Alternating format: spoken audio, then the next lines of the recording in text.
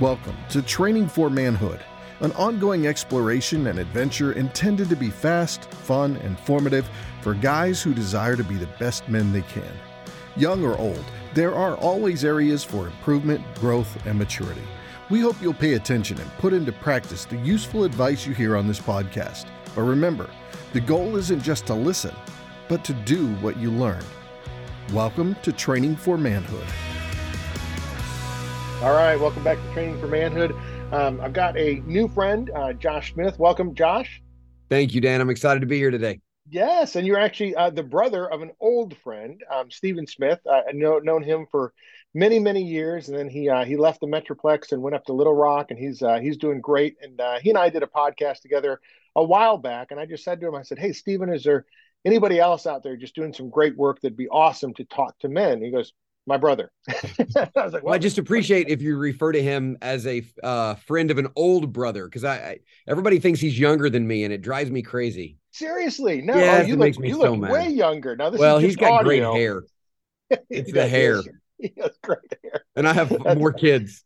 And you have more kids. So yes. You have more miles than he has. I do. Oh man, but he was recommending a book that you had written, and so I reached out to you, and you sent it to me, which was great. I read through it. It's called "The Titus Men: Foundations for Godly Manhood," and I was like, "Well, that's a fantastic title and book for a podcast that's dealing with training for manhood." And so I read it, and I was thrilled. I just wanted to get your perspective a little bit about kind of how you got into writing the book.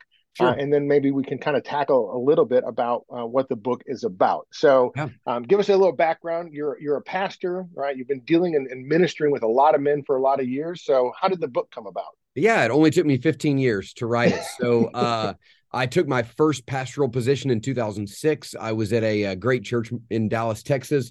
In Fort Worth, actually. What's that?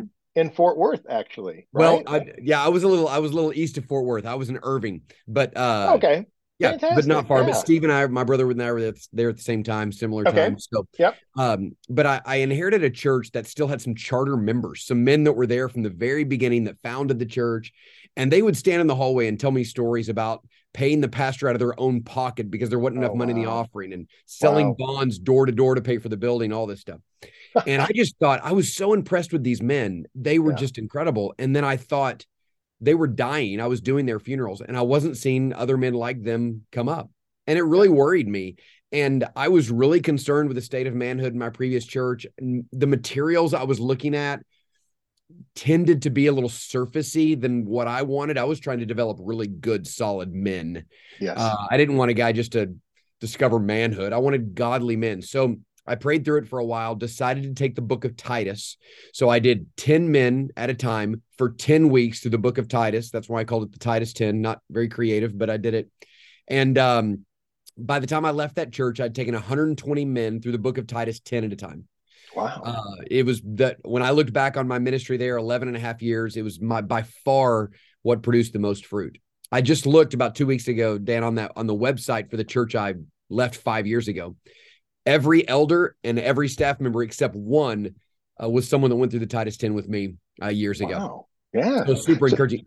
Yeah. Yeah. That intentional discipleship, right, of that, one-on-one or 1-on-10 of training and spending time in God's word is such an important aspect. And I think so many of us miss that, right? You're a pastor, and so you do discipleship in large group, right? You get, thousands of people who are sitting there listening to you open up the word of God, but there's something different about a small group or even that one-on-one that you can really kind of dig a little bit deeper. So that's a really, fantastic opportunity. The book of Titus, why? It's interesting. I wonder that sometimes. I started just looking for a book that I thought would be helpful. So part of my desire, I wanted to train up like leaders. And so what you have in the context of this little 46 verse book is Paul drops Titus off in Crete. There's a highly dysfunctional church there. The church is dysfunctional. The leaders are rebellious and ungodly.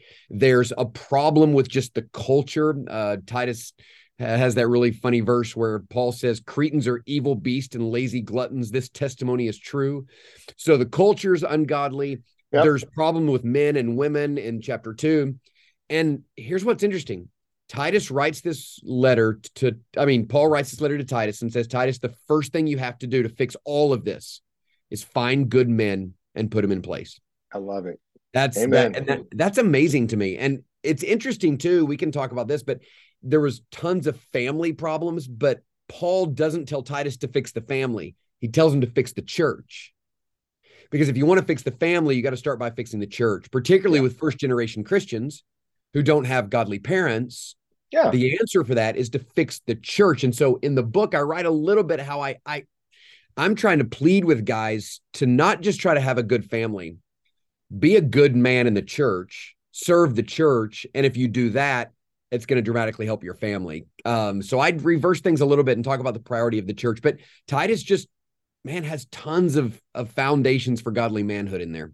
Yeah, no, we always often talk about, right, you get your vertical relationship right, your horizontal relationships will follow. So, if you tell a guy, hey, I've got family problems, it's like, well, the problem really is stemming from your relationship with God. Right. Where do you play that out? Where do you learn about that? Obviously in the role of the church. And so that's a great place and a good reminder for guys. This podcast is, in a sense, right, a Christian podcast, but anybody can listen to it.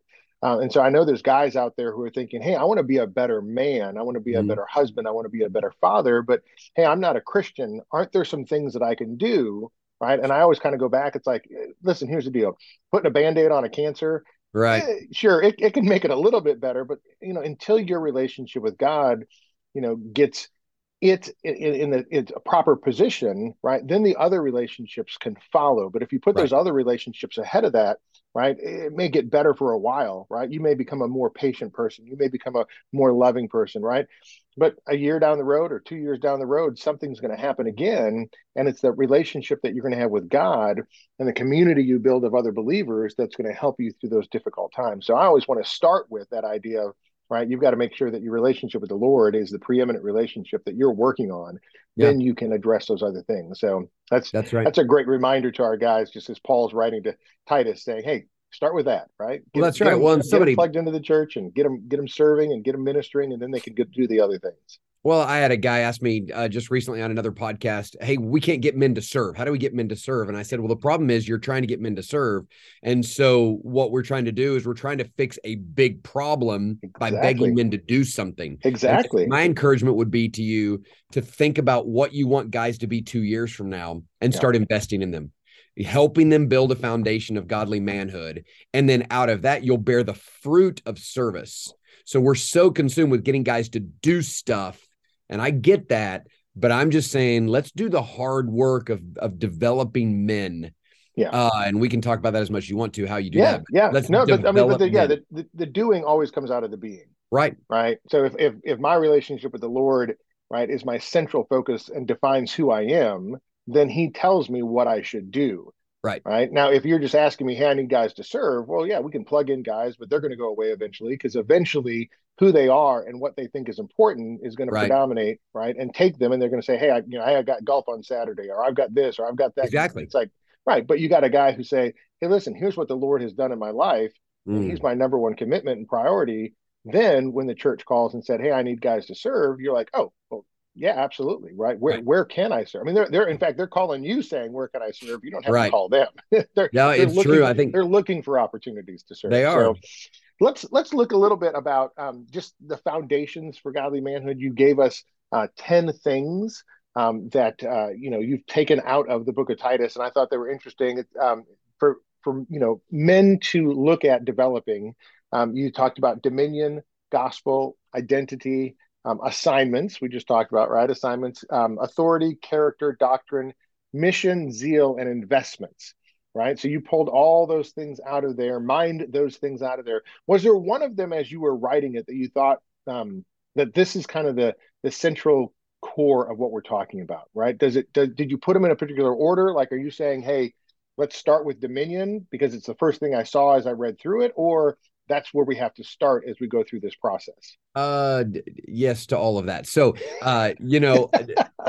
people have said to me, there's nothing about dominion in the book of Titus. Well, there is, because you have this, first of all, this idea of Paul saying to Titus, find good men who go in and they deal with issues and they make things right. They're strong men. But it is going back to Genesis 1 and 2 and trying to see what dominion means. And one of the ways I got this is the structure of the book of Titus, 3 chapters. And most people would say that the chapters are divided up by life in the church. John Stott talks about this: life in the church, life in the home, and life in the workplace. Okay. So what I say is there are 3 primary domains for every man where he must be serving and working and protecting, and that's the church, the home, and the workplace. I add a 4th one because one of the primary themes of the book of Titus is that of self-control and dealing with the flesh. And so I talk about the first primary domain of every man is his own flesh. He's got to take dominion over himself first. That's number 1. Amen. Yep. Right. You got to start with yourself before you can go. And that's a really important thing is the reminder. And from a Christian standpoint, this idea, right, before you begin to export what you believe into other places, it has to first primarily work with you. And I think that's, the thing that sometimes we miss from a Christian standpoint. We may have the truth of the gospel, right, and the way to do life well, but if we can't do it well, it's very difficult for us to go and share that with other people, right? Because they want to see, right? Well, how has it changed your marriage? How has it changed the way that you do your job? How has it changed the way that you drive on the road, right? And if we don't allow it to change us first, then it's very difficult to go and share that. Say, hey, do you want to know what God's done in my life? Is the great way, right? Look at me as an example. And Paul says it often is, hey, follow me because I'm following Christ. I'm not going to be perfect, but look at the work and the change that God has made in my life. And I think that's a great reminder to us as men. That's where it starts, right? Yeah. That's where the rubber hits the road. Yeah, that's right. And there's even a little bit deeper issue in that most men, if they don't know how to control their flesh, they're already defeated. They're discouraged. Yep. They feel useless. Well, they're not going to be good. I mean, I can't tell you how many men I've talked to. They go home every day from work. They're grumpy. They're irritable. They're not helpful. They're unkind to their wife. That often flows out of some defeat in their own life. So they're mad at themselves. They're frustrated with their own lack of progress. Maybe it's something at work. And the result of that carried over into every area of life. A lot of men are just walking around feeling totally defeated in 1,000 different ways. So building that foundation from dominion. So we talk about that. And then there is some progression and understand that God's design for us was affected by sin. So I go to the gospel chapter because Titus has 2 incredible gospel passages. And I say that what God wants to do through the gospel is he wants to begin to rebuild men through the gospel. Yeah. And this is, again, where my desire is not to get guys that are doing more at first. I want to get guys who understand who they are and build a foundation. So then go to the gospel. God wants to redefine you, and then immediately go to identity. Let's try to build your identity as a follower of Jesus Christ. Who are you? So it is kind of the design and the progress there is intentional on the chapters. Yeah. Now you talked about self-control because it is the one thing as Paul is writing to Titus, there's 6 things that old men need to have. One of them is self-discipline, but there's only one thing that young men need to have. And so if you were talking to just a young man, right, like we're 18 to 24, what does that look like to develop that idea of self-discipline, of self-control? What things would you encourage them to do? Yeah, it is so interesting because there's so much instruction for everybody else. And then it says, tell the young men to be self-controlled. And I think I deal with a lot of college students. We have a lot of college students in our church. And one of the things I'm noticing, I think they believe that once they get married, all the sexual temptation is going to go away and then every need is going to be met. And I think every other guy's saying that's not true. But it's not just, sexual purity. That's a big one. But it's controlling how you spend your money. Controlling your eating, your exercise, like just learning how to control all of your appetites. Yes. And one of the problems I'm seeing is that parents aren't teaching their kids to control their desires. Yeah. If you buy your kid everything they want when they want it, or if you let them have unlimited time and video games and whatever, then you're not teaching them the need to say no to a desire. Okay, I want to do this, but I'm not going to do this. I'm not going to do this. And I want to spend an hour on this, but my mom's going to give me 10 minutes on this. Like, we've got to help the next generation understand what it's like to say no to desires. Yep. And I think Paul knows that if he can get a young man to figure that out, if he can win the battle of controlling his appetites and desires, that's really the number one thing he needs to grow into manhood. Yeah. So it's interesting as you're talking, I know there's a young guy listening saying, oh, okay, I get it. This whole Christianity thing is always about no, no, no, no, no, right? It's the learning how to say no to things. And I think it's an interesting concept because when I talk to young guys, it's the idea of this concept of learning how to say no to something that's less than the thing that you want to say yes to. That's exactly right. And I think it's always that concept that we miss that idea, right? Even in terms of sexual purity, right? You mentioned it. It's a big issue, especially in our culture today, right? But learning how to say no to something that may be temporarily, right, pleasurable, but something that later is going to be a consequence, right? That you're going, hey, that, I want to have a great marriage and a wonderful relationship with my wife. Okay. Where you're going to have to say no to these temporarily sexual relationships or pornography or other things that are going to take away from the development of that relationship later that you want. So in a sense, right, we kind of have to remind people that, Christianity is not no, it's yes to the great things that God has designed for you. Right. But if you want to say yes to anything, you have to say no to something else. Yeah. Right. And so just that concept, self-control isn't just saying no. It's, well, if you say yes to the right things, it's easier to say no to the other things because you've already kind of made that determination. We talk, right. When I talk to young guys, it's like, learn what you're going to say yes to before you go into situations. Because once emotions come into the process, right, logic jumps out the window. So you kind of have to have those things, laid out before you get yourself into that situation and find yourself in a place where you're like, I feel a lot of temptation coming on, or I feel a lot of stress or pressure. It's like, hey, I've already had my yes, right, and my no's, and they're laid out, and so I just have to obey, right, what I told myself at that particular time. What else would you say for young guys in developing that practice of self-control? Sure. I mean, going back to what you said, I think you're right. It's the constant Jesus is better theme, right? So every time you say no to something, you're saying yes to something. And what I want is faith is believing that what I say no to, I'm actually making a decision that's better for me. So I tell my kids this all the time. I'm like, every time you make a decision to walk in sin, you're making things worse for you. I think it's David Powlison that talks about sin is self-harm. Like you're choosing to harm yourself. And I think you've got a Psalm 1 type of thing here where if you choose to walk in the right path, you choose to bear fruit. If you choose to walk in the wrong path, you're going to have thorns and a fruitless life. So we got to get to this, you're right. Get away from this idea that I'm just saying no, man. I'm saying yes, not only to just God and his will, but what's better for me. And that's the thing, like learning how to control your flesh when you're young is going to bear incredible positive fruit when you get older. Because listen, if you're going to be a faithful husband and a father, it's all death to self. Like it's all. So I have this little phrase I use a lot with men, and I use it in the book. I tell men, I said, go to work and work hard, go home and work hard, and go to bed tired. Like we have rest and we need to have seasons of rest and we need to have seasons of fun. But I just don't like this idea of guys not going home and working. Like Can I say I could make a t-shirt out of that and sell it. Because that was just a fantastic little gold nugget. Right? That if somebody's listening, right, it's like, wait a second, did he say go to work and work hard, go home and work hard, go to bed tired, and then go to bed tired? So that's why, like, when a lady looks at this book, she's like, what are you teaching my husband about dominion?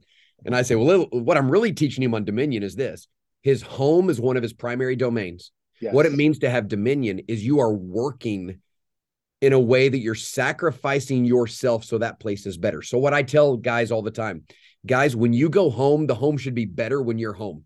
They shouldn't be waiting for you to leave because you bring conflict. The home is better when you're there. The workplace is better when you're there. The church is better when you're there. Like I am trying to lead guys to work as hard as they can to make sure their domains, their home, is the best place it can be because you're making it better.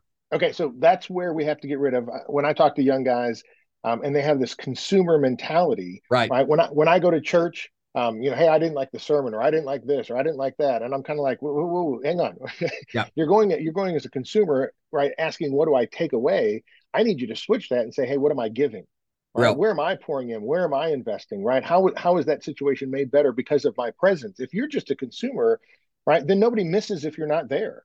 Well, Dan, right? You don't show up on Sunday, no big deal. You don't show up at right. your house, no big deal, because the rest of us are doing all the work. And what you're Right. saying is, no, that's just the opposite. Men, you're the one doing the work. So if you don't show up, it's going to be a worse environment because you're not there.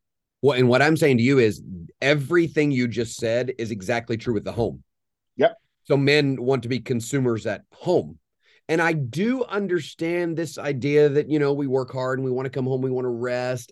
What I'm telling guys is this, like, I want to come home and walk into the house ready to go.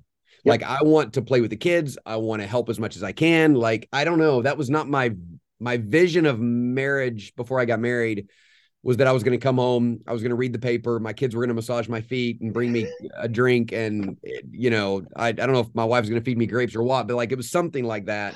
Yeah. And then I just think, man, my job is to make the home the best place it can be. And so I got to engage when I get home, like go in. And then when the kids are in bed, oh man, like let's rest, let's whatever. But well, I think guys also have that idea. They go home and they've worked hard. That's where they put their effort. And then they put no effort at home. Well, if you put no effort at home, you're going to get the fruit of no effort at home, which is not going to be. Amen. Well, I do love how you said dominion, right, really is defined by service. It is. Right. That's that concept that scripture gives you when it gives a man that role of the leader. What he's saying is, right, when you have dominion, when you have that authority, when you have that position, right, that then gives you the responsibility to serve and to serve well. And I think so many men miss that concept. It's like, well, I have dominion, I have authority, I'm the leader. That means my job is to tell other people to do.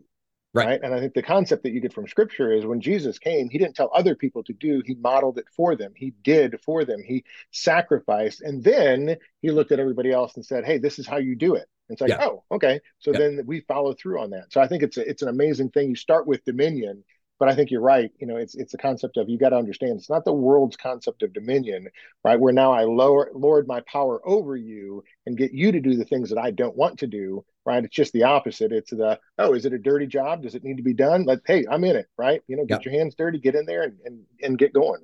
That's right. Well, walking in dominion is you're the chief worker. Yep. You're the hardest worker. Like that's what you're doing. And because you exist, if God has given you a domain, he has given you that domain so that you can make it better. I mean, I do this idea of you know, it's plowing. So this idea of plowing, what you're doing with plowing, you're doing a lot of really hard, sweaty work that won't produce anything for a long time. That's right. And no one even notices the work you're doing. And so that's what dominion is. Dominion is going home and I'm planting seeds and I'm working, I'm cultivating, I'm watering in the hopes that these things will grow and the faith that these things will grow and thrive. But it's hard work. Yeah, man, that's so good. That's so good. Well, I love it. I love the book. I love the mission, right, of you looking at the church. And I think one of the things noticing, right, like, you know, hey, here's the old men. Where do we have those? Because, you know, Titus is built on this concept of the old men are training the younger men, right? Mm-hmm. We need to have those godly old men to turn around to the young men and say, hey, you know, here's how I did life. Here's, you know, learn from my mistakes, learn from my victories, right? Train up those young men. I think that's one of the things that we see a lot of young men looking for, right? Is, okay, where are those older men that have done life well? And unfortunately, in our culture today, it's still okay for the old men who've done life well, let's say, and been successful to pack up their stuff, move down to Florida, you know, and go play golf, right, for the last 15, 20 years of their life. And I'm just like, I don't understand that mentality. I think that's the time, right? Those, you know, when you get the gray hairs, well, you won't, but when you get the gray hairs, you know, and you know, God talks about that crown that you get, right, of wisdom, that's the time to begin to pour into those young guys. So I can understand that frustration of that, you know, 18 to 24-year-old guy saying, hey, you know, Josh, I hear what you're talking about. I'd love to see it played out, right, in some of the older guys. So instead of retreating from it, actually investing in. So what would you say to the old guys then?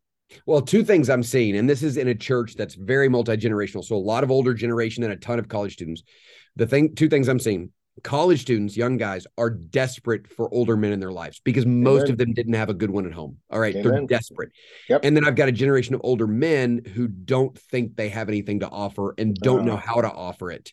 That's a big deal. So the reason I wrote this book the way I did is my desire for this book was that it be studied in the context of a multi-generational group. So a younger guy, and I always put the impetus on a younger guy. It's harder for an older guy to say, I'd like to invest in you. It's easier for a younger guy to say, would you walk through this book with me? Can we do this book together? Or an older guy just to say, hey, I'm going to read through this book. Would you meet with me once a week for 10 weeks? And let's talk. Let's just read a chapter and discuss it. So this book was very much written with multi-generational conversations in mind. And it just gives you a little framework to say, let's meet together. And guys, just invite, older guys. What I would say is take the initiative if you can. Find some younger guys that might want to meet. But I would really say younger guys, you pursue an older man in the church that you want to spend some time with. Yeah. Ask him to walk through this book with you and just have conversation.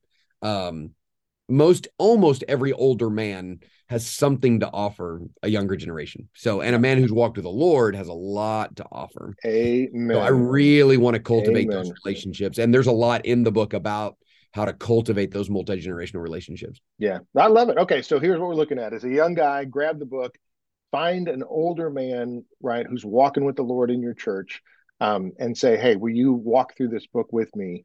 Older guys say yes. Yes.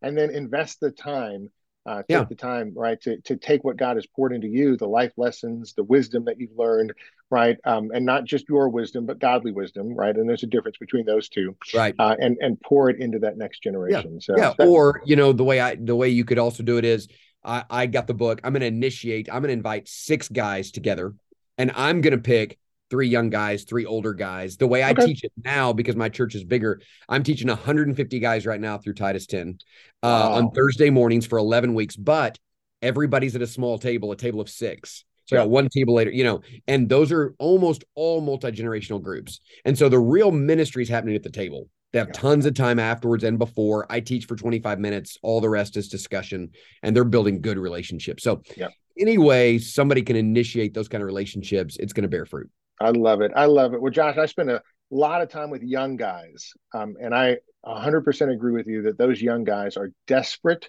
and in need of some older men to walk alongside them and to point them to God's word and the wisdom that he provides.